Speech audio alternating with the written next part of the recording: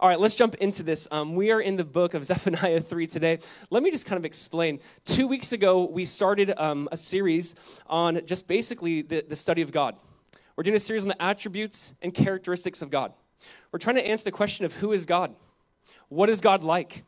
You know, there's an element, we've talked about this, where God is knowable, but he's incomprehensible. We are the finite trying to understand the infinite.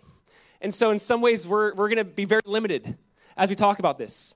But so often when God made himself known through the scriptures, he started off by revealing his character nature. I am good, long-suffering, compassionate. God would say, you want to know me?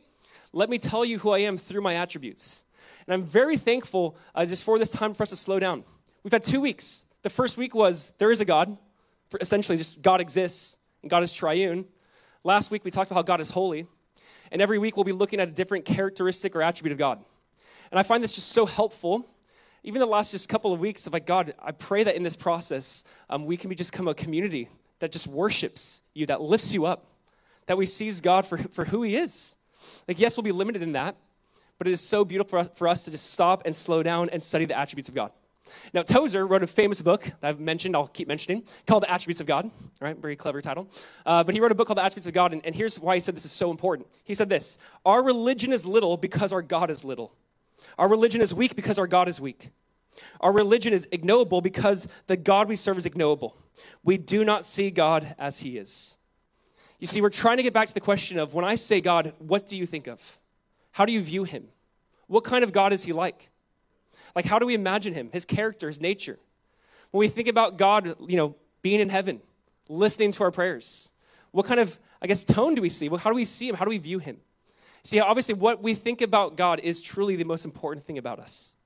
We got to understand who is he? Who do we serve here? Who are we worshiping? Who are we praying to? Who are we giving? What are we doing here? Who is God? What is he like? This is just so important. Now, I want to stress this. Every week as we walk through an attribute, we cannot just take the attributes in a silo. There's not one attribute more important than another attribute.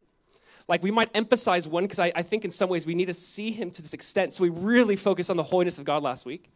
And every week we'll kind of focus in, but it doesn't mean one is better than the other or one trumps another, that they work perfectly together. And it's very beautiful. And so we want to I almost want to pair the attributes of God. So last week we did the holiness of God. Today we're going to talk about how simply God is joy. God is joy. Now, just a fun little reminder. Okay, this is like school, really quick. I just want to remind you of some things. When it comes to the attributes of God, there are kind of two ways to approach this, or two ways people have always approached this. There are the communicable attributes of God and the non-communicable attributes of God. Big words, simple meaning. Communicable, think community. Community, meaning there's attributes of God that God shares with us. Now, those attributes that God shares with us, they are broken, and for us, it's tainted by sin. But God is good. We also can be good to an extent. God is holy. He's called us to be holy as he is holy. So they're also called the moral attributes of God primarily, that God might share with us. Then there's the non-communicable attributes of God, like these are for God and God alone. And we've talked about that as well. We will talk about that God is transcendent, that God is sovereign, that God is just omni, and we'll break that down. But we'll walk through these different attributes that God shares with us, and these attributes are for him and him alone. Now, as we do this, today is just simply God is joy. And I wanted to pair this right after God is holy, because I think sometimes we talk about the holiness of God, we might assume that means that God is not joy or even fun. Can we say the word fun? Yeah. Like, we can say that. I think sometimes we view the idea of God as, yes, God is holy, holy, holy, the only attribute of God that's repeated 3 times. And we talked about how we got to be careful in our day, in our age, in our generation, to not kind of make light God. This mindset mentality, like Jesus is my homeboy kind of approach. Like, we got to be really careful of that.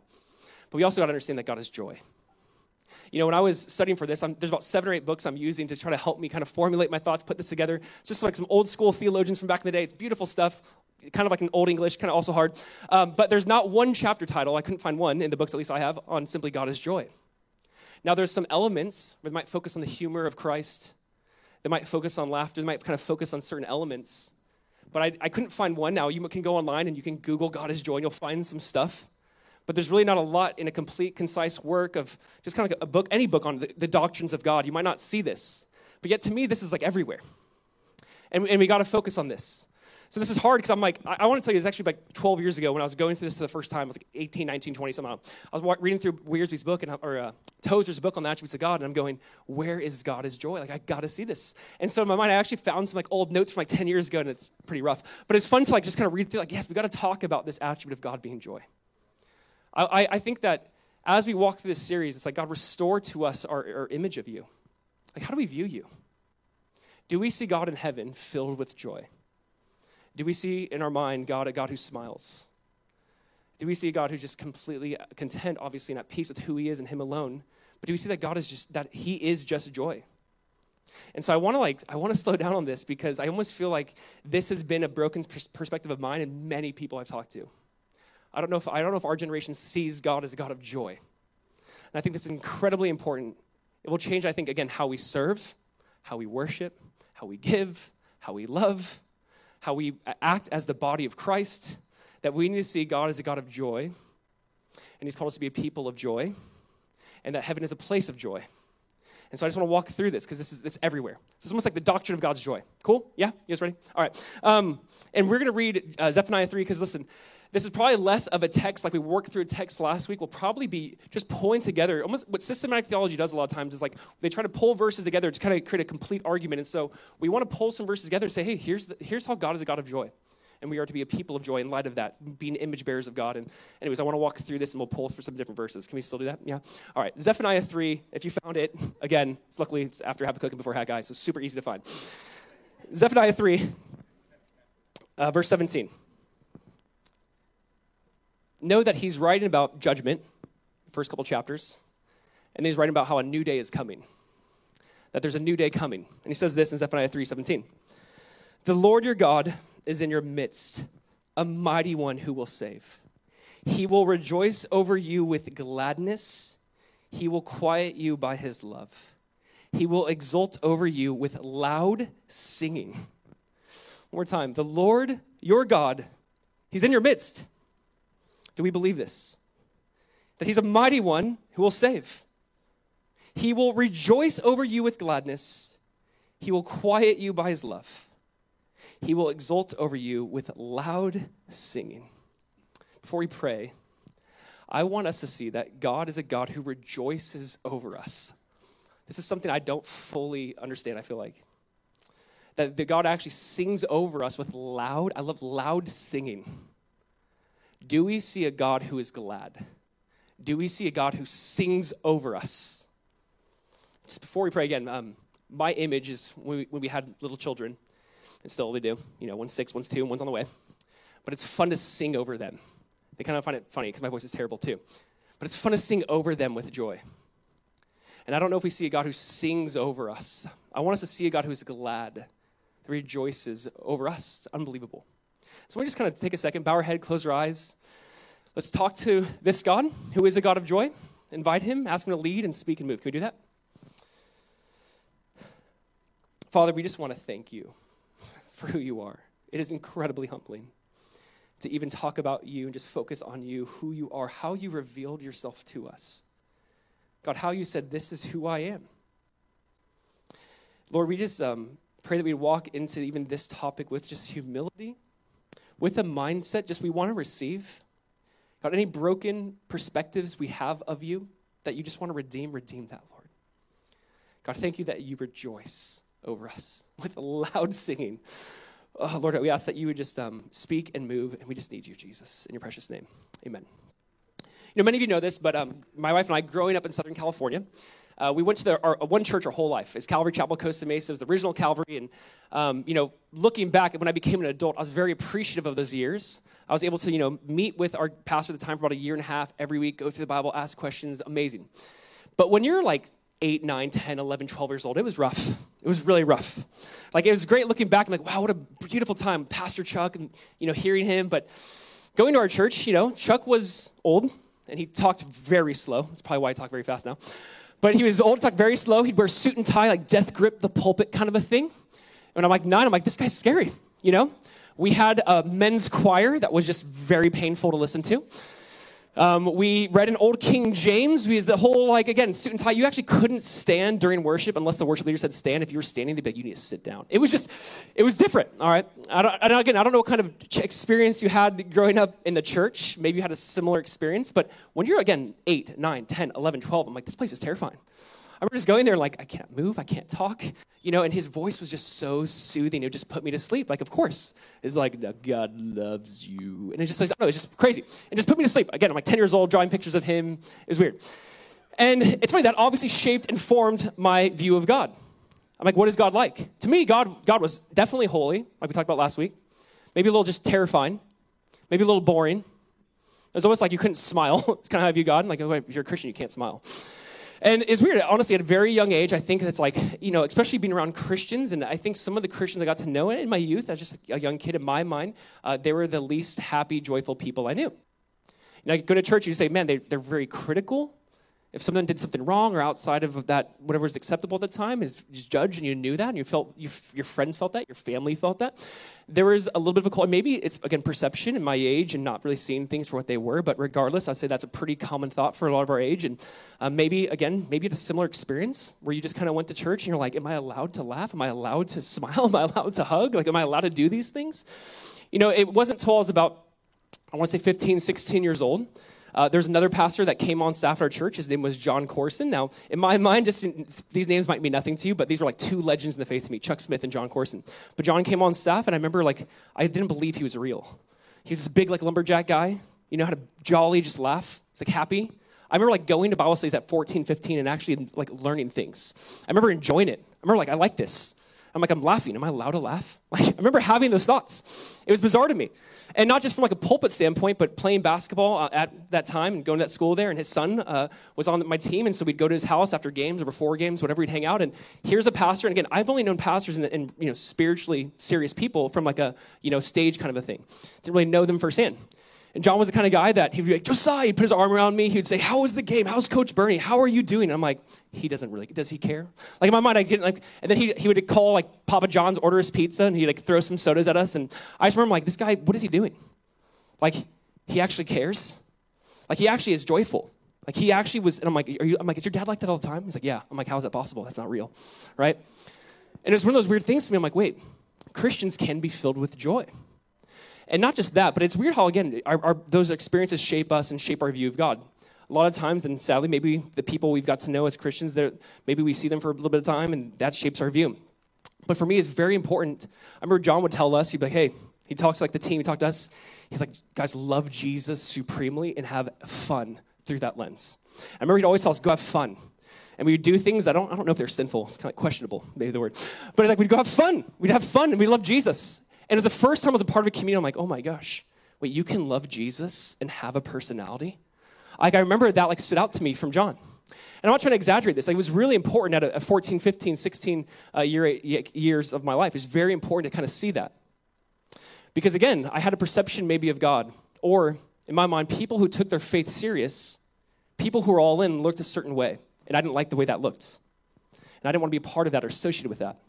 But then when you meet somebody who goes, wait, you really love Jesus, and you're actually filled with this joy, and where does that come from? How do you get that? Why are you like that? And it was just so life-changing. And all that to say is, I think we need to see God in this way, that God is a God of joy. When I ask you, who are the most joyful people you know? Honestly, what comes to your mind? Probably, sadly, not a lot of times it's Christians. We should be identified and known as the most joyful people. And again, that's not being naive to the problems and naive to suffering, and we'll talk about that. It's actually in spite of that. But I think there's something really profound when you go, wait, God is a God of joy. God created all things that are good. Laughter is good. There's some good things God created fun. God created laughter. That's beautiful. That's a reflection of God.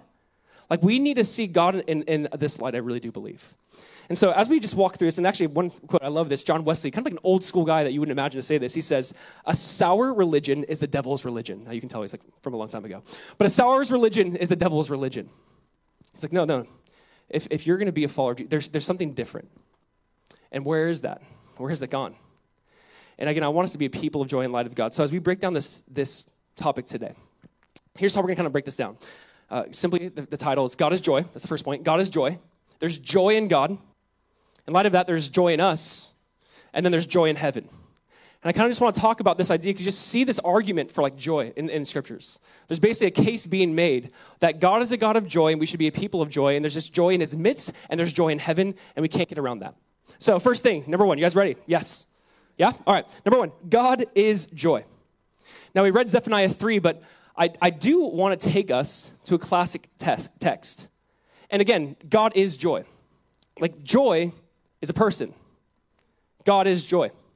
And there's a really unique verse or phrase, and I think it's probably been manipulated or abused or out of its context, so I'll try to share the verse and then give its context, but it's Nehemiah 8:10. You might know this. Nehemiah chapter 8, verse 10.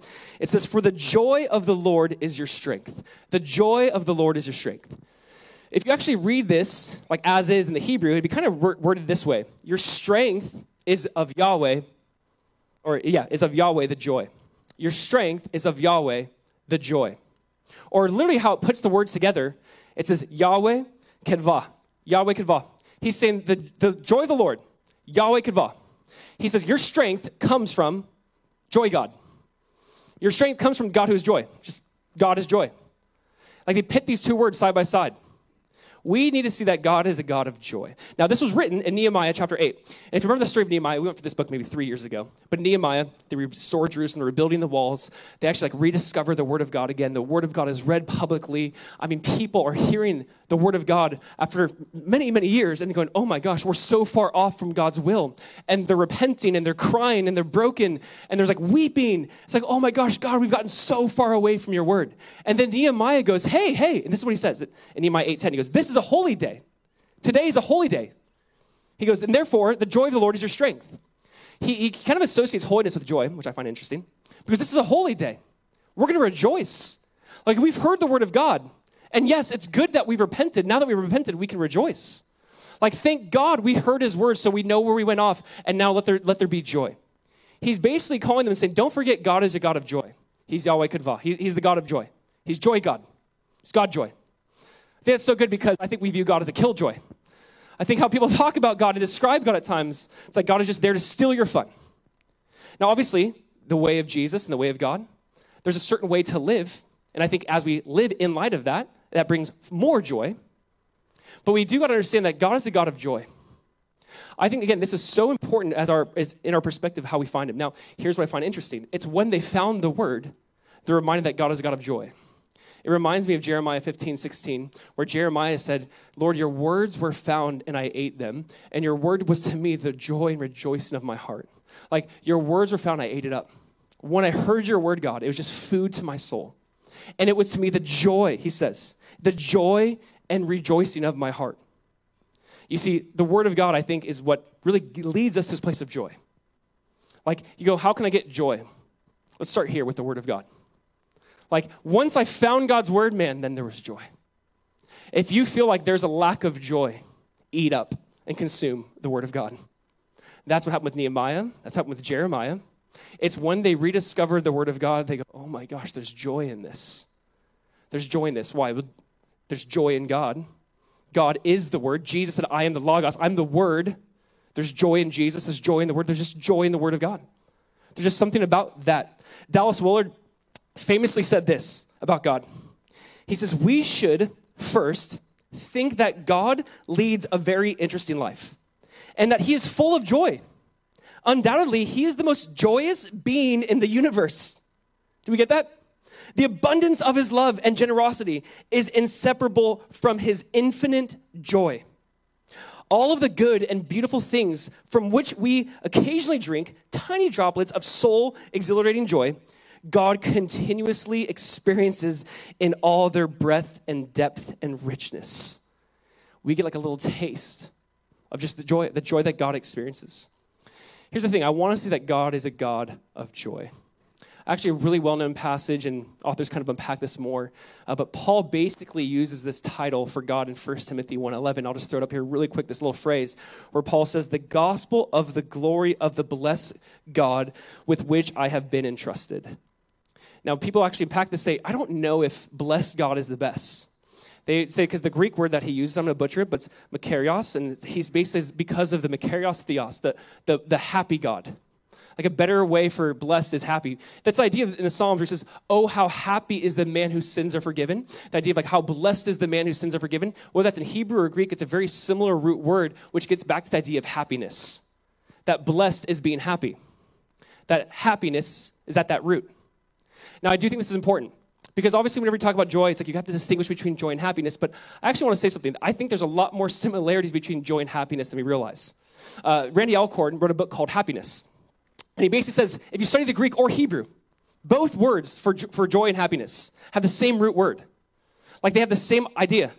Meaning, here's his point. If you have a joy centered on Christ, it will lead to happiness. But not all happiness will lead to a joy centered on Christ. And so we got to understand, like, they are very similar. Let's not just pit them against each other right away. Again, if you have a joy that's centered on Jesus, it's going to be leading to happiness. But not all happiness leads to joy, which we get. But essentially, the idea is that joy should lead to happiness. Some sort of even feeling, some sort of like inner gratitude. So in his book on happiness, he went on to say it this way. He says, only in recent times have happiness and joy been set in contrast to each other.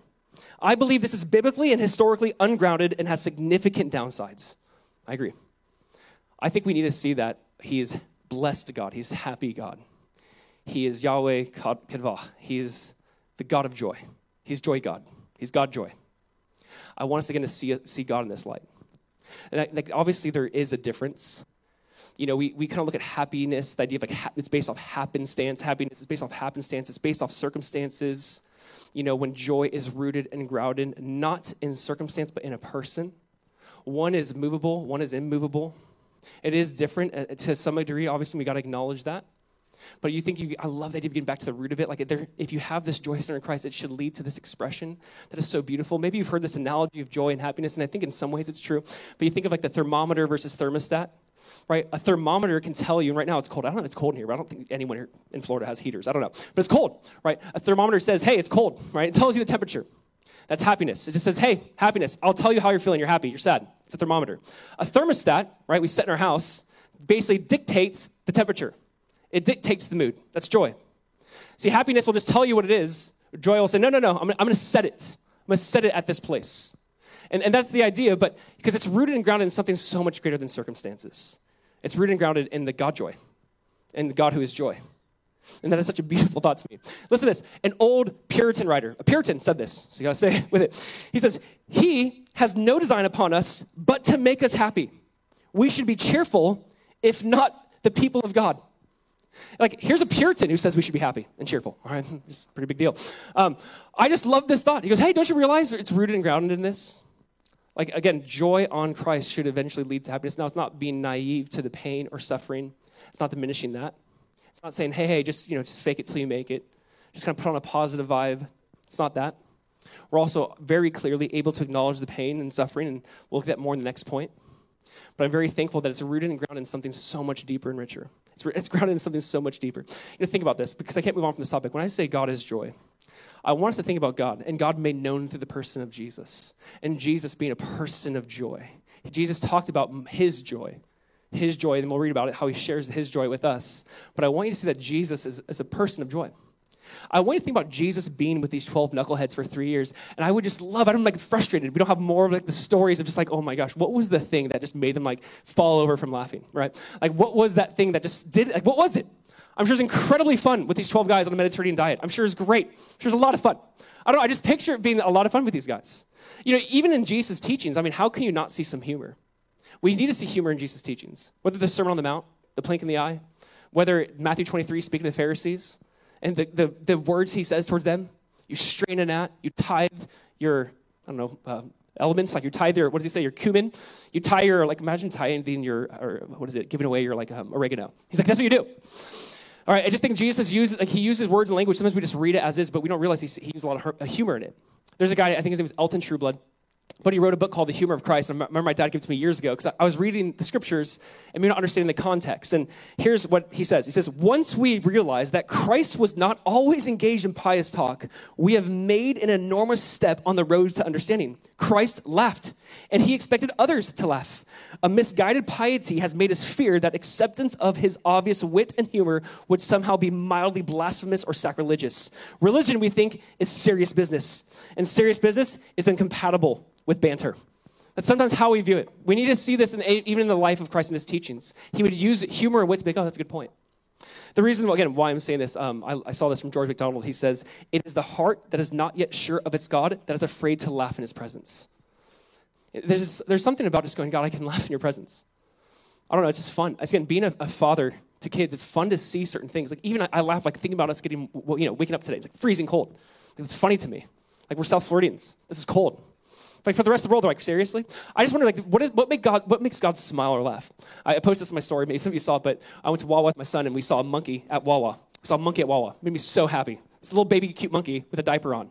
And it's like crawling, it's like, I don't know, grabbing onto his owner, swinging around, coming at us, and like looking at my son's face, watch this monkey. First of all, God thought of a monkey.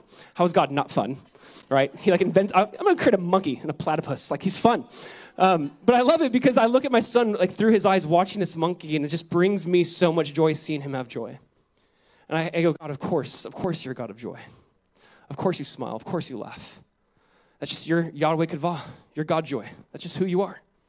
That's just who you are. Listen, so first of all, God is joy. Number two is this. Not just God is joy, but there's joy in God. And I want to point out the difference. God is joy, but there's joy in God. There's joy in the Lord. That we find our joy from him. We take joy in him. Yes, God is joy, but we take it from him. There's a lot of different verses we could use to make this point, but I think one profound one is in the book before, but it's Habakkuk, chapter 3, verse 17. Maybe you've heard this verse, but I love it. Here's what Habakkuk says. He says, though the fig tree should not blossom, nor fruit beyond the vines, they produce of the olives fail, and the fields yield no fruit. The flock can be cut off from the fold, and there be no herd in the stalls. Yet I will rejoice in the Lord. I will take joy in the God of my salvation. There's joy in him. He's like, even though there's no fruit, even though there's no harvest, even though the pen is empty, there's no animals in there, even though all these things are falling apart, yet I will rejoice. This is so beautiful. Even though I will. Even though I will. That's joy. Say, even though I will. That is joy. Joy is even though this doesn't make sense, even though the circumstances aren't the way I want them to be, yet I will rejoice. And he says this, I will rejoice in the Lord. I will take joy in the God of my salvation. Joy is in God. If you want to know how do I get joy, where do I get joy? It's in God. Like in him, there is joy. This is the mindset I want us to have because I think we're on a hunt for joy, whether or not we know it. We're on a hunt for something more than pleasure, obviously, something more than amusement, something more than that next exciting thing, that next hit, that next dopamine hit we can get in our brain. We're on the hunt for something more, and that is found in God. Even though I will. It's Paul's encouragement to the Philippians in Philippians 4, just a book that's filled with joy. It's kind of known primarily for joy. But Philippians 4:4, he says, rejoice in the Lord always. Again, I say rejoice. Rejoice in the Lord always. Isn't it funny he has to command us? He has to command, hey, rejoice. We're prone not to rejoice. Hey, rejoice, this is good for you. But rejoice in what? In the Lord. It's crazy we have to be reminded of our salvation. Like, well, what am I going to rejoice in? You're saved. You're saved from hell, eternal damnation. What do you mean? What is there to rejoice in? It's like, rejoice in the Lord. Again, I say rejoice. Rejoice in him. Not in money. Not in maybe a relationship status. Not in a new job. Rejoice in the Lord. Because everything else can be stripped away. Everything else can be taken away. Everything else will eventually fail us. I think it's funny when you see people meet up for and talk and their friends are like, Cling, what should we, hit our drinks to? And it's like good health and everything we say can be taken away. Like the point is good health, that can be gone. Money, it can be gone. New job, new opportunities, all that gone. There will come a point in time in our life where all those things will truly be gone. That's why we don't rejoice in those things. We rejoice in the Lord. In the Lord. Everything else is changing, but not God. Everything else can be taken away, but not God. Everything else can be taken away from my life. One thing no one can take away, Jesus. It's amazing. That's why we rejoice in him. See, God is joy, but there's joy in God. Paul said it in 2 Corinthians 6. He goes about his own life as sorrowful, yet always rejoicing. That within a believer, they can live this dichotomy of, yeah, this is difficult. yet I have a reason to rejoice. Rejoicing is just the expression of joy. I want to be really clear. Rejoicing is a verb. It's expressing the noun of joy. So joy is a noun. Rejoicing is just expressing that. My thing is, when we read this idea of joy, this topic of joy, we have to associate it with rejoice because it's expressing our joy. We need to express that joy. Even when that joy, you go, I don't know if it's there, I don't know, but we express that joy. We express our joy in the one that cannot be taken away. We can acknowledge the pain and suffering. We can acknowledge that. I'm not trying to say put a fake smile on. I'm not trying to say just, toughen up. It's not that. Just saying, even though I will. Even though I will rejoice in the God of my salvation. In the God of my salvation. We rejoice in the Lord. I've been reading through the Psalms because that's what you do in the new year a lot of times. And coming to Psalm 16 and just a beautiful psalm. How obviously the Lord would save Jesus from corruption. It speaks of redemption. It speaks of really resurrection. It's beautiful. And then David says in Psalm 16:11, he says, God, in your presence there is what? Fullness of joy. And at your right hand are what? Pleasures forevermore. I want us to hear that. Do we believe that? In God's presence, there is fullness of joy. Fullness of joy. At his right hand are pleasures forevermore. That's unbelievable. You're like, well, where do I get this joy? Again, in the Lord. Because in his presence, there's fullness of joy. It's from spending time with him and enjoying him that the joy of God is given over to us. Just like, again, the more time you spend with someone, the more time you become like them. So in your presence, there's fullness of joy. What's going to happen? You'll be a person of joy. In your presence, there's fullness of joy. And at your right hand are pleasures forevermore. Again, I think we need to see this perspective of God. I think that, again, for many of us, myself included, I can have such a broken perspective of God. Yes, we're going to talk about the justice of God. We're going to talk about the wrath of God. We're going to talk about the holiness of God. But we got to also make sure we understand that it's not one trumps another. They work beautifully hand in hand, and God is a God of joy. And in his presence, there is fullness of joy. And at his right hand are pleasures forevermore. That is the God you worship and serve. Do you believe this? Do you believe that? That's the huge question. Do you believe that? Do you believe that he's a God of joy? That is him. Now, here's the thing. God is joy. There's joy in God. And then by happenstance, there should be joy in us. So the third point is there's joy in us. Like this is going to be a byproduct of spending time with God. Again, as you spend time with God, a God who is joy, there's going to be joy in us. Jesus said it this way in John chapter 15. Beautifully, he said this. Listen. He goes, these things I have spoken to you that my joy may remain in you and that your joy may be full. Jesus is about to be taken to be crucified. He's about to be betrayed. And in John 15, he goes, hey, these things I have spoken to that you might have my joy be in you. Jesus has joy, and he goes, I want my joy in you. Even though I'm about to go through something that this is going to shock all of you, betrayed, denied, beaten, crucified, I have joy, and I want that joy in you. That my joy may be in you, and that your joy may be full. I find it fascinating that God cares about our joy. Not necessarily our happiness, but about our joy.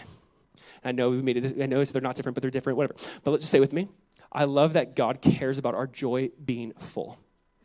God's like, I care about this. I want my joy to be in you. I mean, in a sense, you read John 16 and 17, some of the last words we have of Jesus before he's taken, and he's saying, hey, this is what I care about as I go. I want you to be people of joy. That's how, and I want you to, how do you do that? By abiding in me, by enjoying my word. Again, in John 15, he's basically saying, hey, listen, abide in me. Like, enjoy me. Spend time with me. Like, as you are abiding in me, I am the vine and you are the branches. As you abide, you're just going to bear fruit. And one of the fruits is what? Galatians 5 says the fruit of the Spirit is love, joy. I don't know if there's an exact order, but I love that's right there, number 2. That's sign, the fruit that the Holy Spirit is in you. How do you know the Spirit of God is in you? Love, yeah. We'll get to that. But joy. Joy. As you abide in me, as you abide in my word. Again, I can't get away from this other than saying we need to abide in his word. Like, this is where it begins.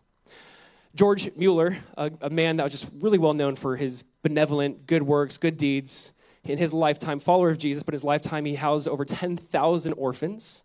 He created over 100 schools for the poor.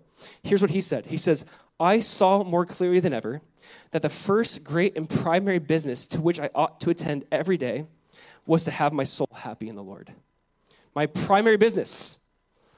I got to wake up and find my soul happy in the Lord. I don't know how to put it, but that's like devotion time now. It can't just be I read this. I'm reading through this. It's like, did I find my soul happy in the Lord? He would go on to say, and this is a long quote, so bear with me, but it's just too good. He's like speaking to the young believers, and this is a long time ago now, and so I think we should hear what he's going to say. But here's what he said. A few hints to my younger fellow believers as to the way in which to keep a spiritual enjoyment. You want to know how to keep spiritual enjoyment? Listen, here's his advice. It is absolutely needful in order that happiness in the Lord may continue, that the scriptures be regularly read. These are God's appointed means for the nourishment of the inner man. Consider it and ponder it. Especially we should read regularly through the scriptures consecutively and not pick out here and there a chapter. If we do, we remain spiritual dwarfs. I tell you so affectionately, for the first 4 years after my conversion, I made no progress. Ever been there? I think we all have. I made no progress. Why? Because I neglected the Bible. But when I regularly read on through the whole with reference to my own heart and soul, I directly made progress. Then my peace and joy continued more and more. Now I have been doing this for 47 years. I've read through the whole Bible about 100 times, and I always find it fresh when I begin again. Thus my peace and joy have increased more and more. Do you think there's any wisdom to this old follower of Jesus? Like, is there any wisdom there? For 47 years going, listen, this is how you keep it. You want to know how to keep your joy? Just be regularly in the Word. There's really no secret. People are like, hey, what makes you different? Like, nothing. Jesus, I don't know, grace, the Word of God. Like, my point, like, people are like, what's in you? Like, what makes you happy? What makes you, like, it's like, I got to be in the book. My heart's prone to wander. My heart's prone to sin. My heart's disgusting. But this book, it brings me back to Jesus. It brings me back to why I'm here. It brings me back to walking this path, walking in the light. It just brings joy. Just be in the Word. There's really no secret. Just be in the Word. That is the call from this older man to the younger followers of Jesus. He goes, just be in the Word. Listen, Charles Spurgeon said this about Christians. He says, those who are beloved of the Lord must be the most happy and joyful people to be found anywhere upon the face of the earth. Like, hear about this. There's joy in us. Like, the most joyful people should be followers of Jesus.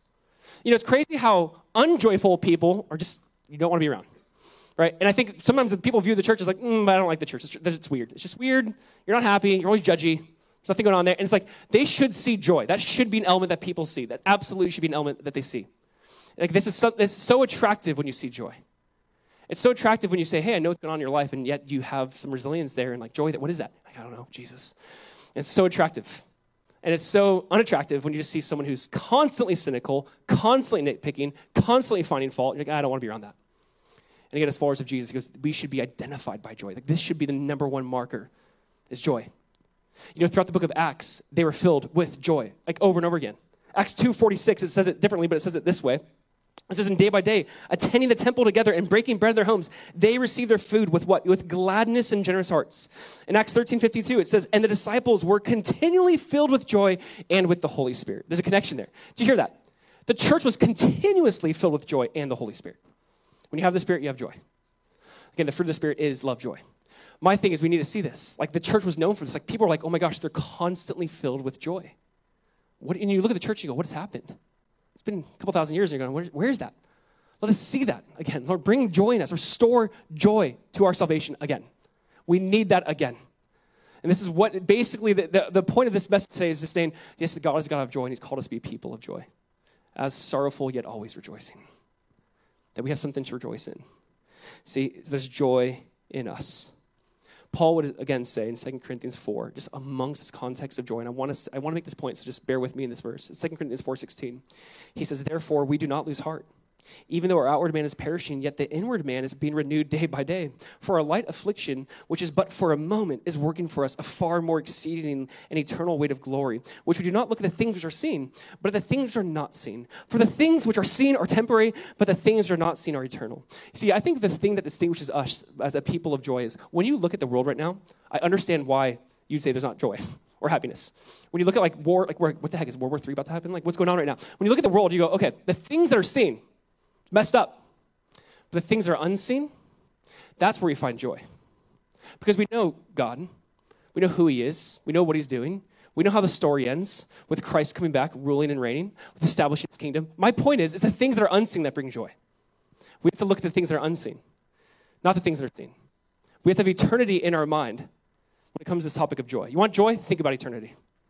You want joy? Have this in your mind. So that leads me to my fourth point. Number 4 is this, joy in heaven. Joy in heaven. So here's the idea. God's God of joy. We find our joy in him. We should be a people of joy. But there is joy in heaven. Like, do we get that? Because I struggle with that probably too, like you. There's joy in heaven. I love how C.S. Lewis wrote about heaven. He said, joy is the serious business of heaven. Right? Joy is the serious business of heaven. Because when I talk about heaven, I don't know, like, stay with me. Last week we read Isaiah 6 and we read Revelation 4 and how these seraphim and these four living creatures are crying out nonstop, day and night, holy, holy, holy, Lord God Almighty, who was and is and is to come. Now as a kid, that gave me anxiety. I don't, maybe it does still for you, but I was like, oh my gosh, do we just sing forever? It's like, that sounds really difficult. I had that view. And so I think many people I talk to, it's like, dude, what is heaven? Do you just sing? Like, that sounds awful. Now, I think we need to have first of all, we need to see how beautiful that is. I can't imagine when we just see God. Like, I just think that we can't help but worship. Fall on our face, melt, sing, I don't know. But I do think about heaven, you go, wow. Like heaven, God creating the garden. I think, in a sense, heaven is this pursuit of getting back to intimacy with God, getting back to the garden. And God created what? The earth originally for all things, for us just to enjoy. You think about just heaven, this idea. Again, Randy Alcorn wrote a book called Heaven. I want to just encourage you to read it if you get a chance, because to me it's just so beautiful. You go, man, what is heaven like? Well, he asked the question, well, what is God like? If you want to know what heaven is like, we got to understand God. God is God of joy. God created joy. God created laughter. God created good things for us to enjoy. Like, we got to think about heaven as, I love this, joy is the serious business of heaven. What does Paul say in Romans 14:17? He says, the kingdom of God is not eating or drinking, but righteousness, peace, and joy in the Holy Spirit. You want to know what the kingdom of heaven is like? He goes, it's righteousness, peace, and joy in the Holy Spirit. It's so much more than the physical, but yet we do eat and drink in heaven, which is so cool. By the way, I love that. I love how we'll sit down with Abraham, Isaac, and Jacob and like eat and like tell us about your time with God. I don't know. That's so cool to me. Like, sit down, like, I read about you for many years. Why'd you do that? Like, why'd you sell your wife to Pharaoh? You're weird. Like, I don't know. It's going to be so cool to like sit down and have that. It's going to be awesome. We get to eat a meal with them. I love that heaven has a lot of eating. Jesus is seen eating a lot. He was always invited to parties. Like, what do you think that means? I love that about Jesus. He's like always seen eating. I love when you read heaven, this tree that produces new fruit. I mean, it's just so beautiful. It's like, wow, there's food. Thank you. But I love that's righteousness, peace, and joy in the Holy Spirit. Joy in the Holy Spirit. Just heaven's a place of joy. Its idea is like, and you don't have to wait till you get there. The kingdom of heaven is here. The kingdom of heaven is near. That you and I can have this joy here and now in the Holy Spirit. Righteousness, peace, and joy in the Holy Spirit. There's joy in heaven. You better believe there's joy in heaven. It's Luke chapter 10, but Jesus, not the 70, not the disciples. They come back, you know the story, they're excited. They're like, Jesus, we did some amazing things. You won't believe it. Like, we cast out demons in your name. We did all these amazing things. It's unbelievable. And what did Jesus say? I love how he pop their bubble, but also like encourage them. He's like, no, don't rejoice in this, but rather rejoice that your names are written in heaven. He goes, don't rejoice in this. It's cool. It's cool. Things you could do, awesome. It's really cool. But rejoice that your names are in heaven. That's a bigger deal. That God says, no, I've called you out of darkness into light. I know you by name. I've written your name in this book. Rejoice in that. Rejoice that Jesus says, yeah, I see you, you're mine. Rejoice in that. What do you think heaven does? Just take joy. Like, they just rejoice. There's a sense where like you can't help but have joy. Jesus gave a few different parables in Luke 15 to explain this, but he talks about the lost sheep and the lost coin. And he basically uses these analogies to say, hey, but listen, when they find that, there's rejoicing. And he said in Luke 15:10, he goes, I say to you that there is joy in the presence of the angels of God over one sinner who repents. Just like you see joy happening when you find that lost money. If you lose some money, you find it, you're happy. There's joy. He goes, okay, whatever analogy I want to give you, but here's the point. There's more joy in heaven when one person repents and says, Jesus, I need you. There's more joy in heaven when someone says, not my way, but your way. Not my will, but your will. Heaven's like, yes, they get it. There's joy in the presence of the angels. There's joy in heaven. I can't get away from this idea that just heaven is just filled with joy. Righteousness, peace, and joy. Joy in the presence of the angels. Joy in the presence of God. Joy when one person says, Jesus, I don't want to follow my path in my life anymore. I'm going to follow yours. Just joy. Joy in them, joy in heaven, just joy. Again, Jesus in Luke 15 would go on to tell the famous parable of the prodigal sons, an incredible parable. I encourage you to read that and read it differently a few different times. But here's the point I want to make is when you see the prodigal, the first prodigal, there's two prodigal sons, but when you see the first prodigal come back, what happens? The father's like, bring out the best stuff. Read it here in Luke 15. He says, the father said to his servants, bring quickly the best robe and put it on him and put a ring on his hand and shoes on his feet and bring the fatted calf and kill it and let us eat and celebrate. For my son was dead and is alive again. He was lost and is found. And they began to celebrate. Celebrate. Just heaven is that. It's celebrate. It's a couple different times. He goes, bring out the best. Bring out the fatted calf. We've been getting this ready. We know you can repent. We have it ready to go. Bring out the ring, bring out the robe, bring out the best. We're going to celebrate. You're dead, but you're alive. You're lost, but you're found. Bring out the best. Just understand that is the heart of the Father. Like, do you understand that in this parable, Jesus is trying to reveal to us the heart of the Father, and he goes, no, our God is quick to celebrate repentance. You know, Spurgeon said, slow are the feet of repentance, but quick are the feet of forgiveness. Slow are the feet that repent, but quick are the feet that forgive in the Father. The Father is quick to forgive. He's quick to celebrate. He's, yes, you did it. You came back. Let's go. Let's celebrate. This is the heart of the Father. Do we see that? I want to see the heart of God as a God of joy, a God who celebrates when sinners come home. I'm a sinner. Our Father celebrates. Says, yes, come home. Our Father celebrates this. I just want us to see God in a different light. I want to see God for who he is. That in his presence there is fullness of joy. That when one person repents, God's like, yes, let's throw the party again. This is the kind of Father, this is kind of God we have. This God of joy. I mean, you always see repentance and rejoicing kind of go hand in hand, by the way. That if there's going to be rejoicing, there must be repentance. We saw that in Nehemiah. We see that here. It's as soon as I got to repent, there's just rejoicing. If you go, how do I get this joy? Repent. Repent. Peter in Acts 3:19 said, repent, and times of refreshing will come. Repent. You want to be refreshed? You want that joy? Here's repent. Tim Keller, because I couldn't get away from saying his name once, said, rejoicing and repentance must go together. Repentance without rejoicing will lead to despair. Yeah. Rejoicing without repentance is shallow and will only provide passing inspiration instead of deep change. Indeed, it is when we rejoice over Jesus' sacrificial love for us, mostly fully that, paradoxically, we are most truly convicted of our sin. It's a mixture of I got to repent and I got to rejoice over who he is, what he's done. See, again, repentance, rejoicing just go hand in hand. So this goes back to what David says. David in Psalm 51, after basically committing murder, committing adultery, a year later it hits him, oh my gosh, what have I done? He writes this psalm of confession in Psalm 32 and Psalm 51. But in Psalm 51, there's this phrase that stands out. He says, restore unto me the joy of your salvation and renew your spirit within me. But he says, restore unto me the joy of your salvation. God, restore to me this joy. Restore to me this joy of your salvation. It's yours. It's not mine. I used to always quote that wrong. The joy of your salvation. Do you understand? Listen, if you are looking for a deep, meaningful sense of joy, of just going, I found my purpose, my place. Here's why I'm here. Restore unto me the joy of my salvation. It comes from repentance. It comes from saying, Jesus, I've been doing this on my own for so long, I can't do this anymore. I repent. And again, David's salvation and his joy was restored. God heard his prayer and heard his cry. And how do you go? How do I get this joy back? Acts 3:19, repent, times of refreshing. How do I get this joy back? Pray, call out, God, restore to me the joy of my salvation. Where'd it go? Maybe you feel like it's been years now. The joy of my salvation, where's that? Do what David did. God, restore to me this joy. Where has it gone? I feel like I've been asking that question a lot the last couple of years. Just, God, where is it? God, and just, God is faithful. See, God, restore to me the joy of my salvation. He's so faithful. God wants to restore the joy of your salvation. Jesus cares about your joy. It's the servants who are given the different talents and things, remember? Basically, there's the servants who were faithful with what God had given and the servants who weren't. But he basically says, well done, good and faithful servant. Enter into what? Enter into the joy of the Lord. Just in that phrase, the joy of the Lord. Like, this is heaven, the joy of the Lord. This is it. It's just the joy of the Lord. I can't get away from this phrase. God is a God of joy. This book is filled with joy. It's full of sorrow, heartbreak, pain, suffering, and joy. Welcome to Christianity. I don't know. It's filled with all of that. And a deep, meaningful joy that can only be centered on a person. Because joy is not a thing or a concept or idea. It's a person.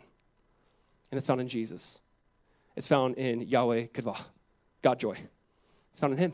He is joy. Amen? Here's what we're going to do. We're going to take communion. And we're going to pray this prayer. God, restore to me the joy of my salvation. Hopefully you walked in, you got that. We do have some communion in the back, but here's what we're going to do.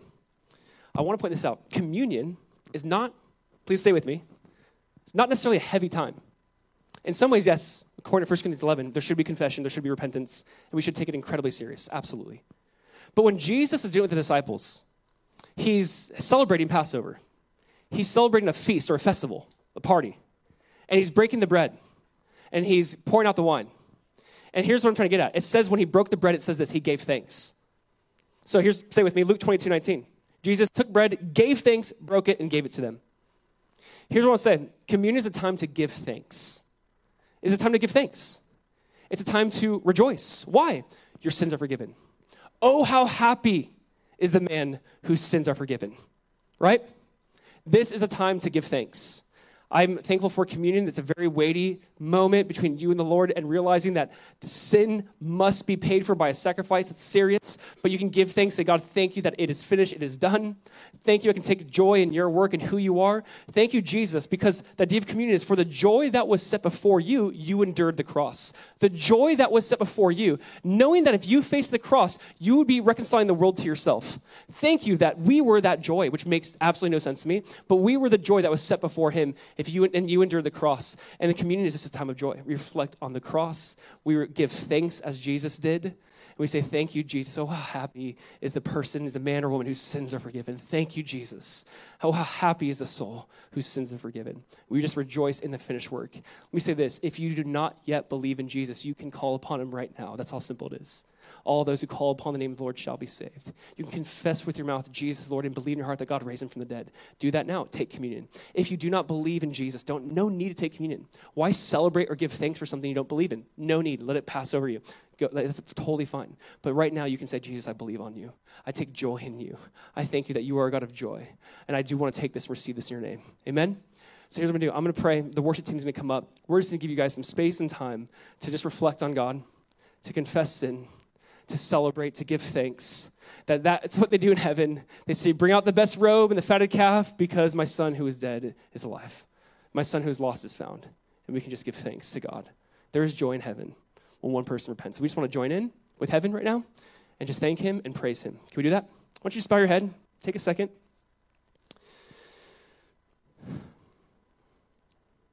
Father, we just want to thank you just for your sacrifice, for communion. We thank you that you, Jesus, gave thanks. That, Lord, if you can give thanks, how much more us giving thanks for your sacrifice? God, we thank you that it is so true. Oh, how happy is the man whose sins are forgiven. God, we thank you that you are that. You are just the God of joy. That everything good and perfect comes from you. We just want to praise you now. God, we thank you for your body that was broken for us and your blood that was shed for the forgiveness of our sins. God, we thank you that throughout the Bible, there's a storyline of sacrifice being made for sin, and that it is finished in you, Jesus, the Lamb of God who takes away the sin of the world. We just want to say thank you. We praise you. Jesus, meet us here as we just continue to praise. We continue to worship. We ask that you'd meet us here in your name.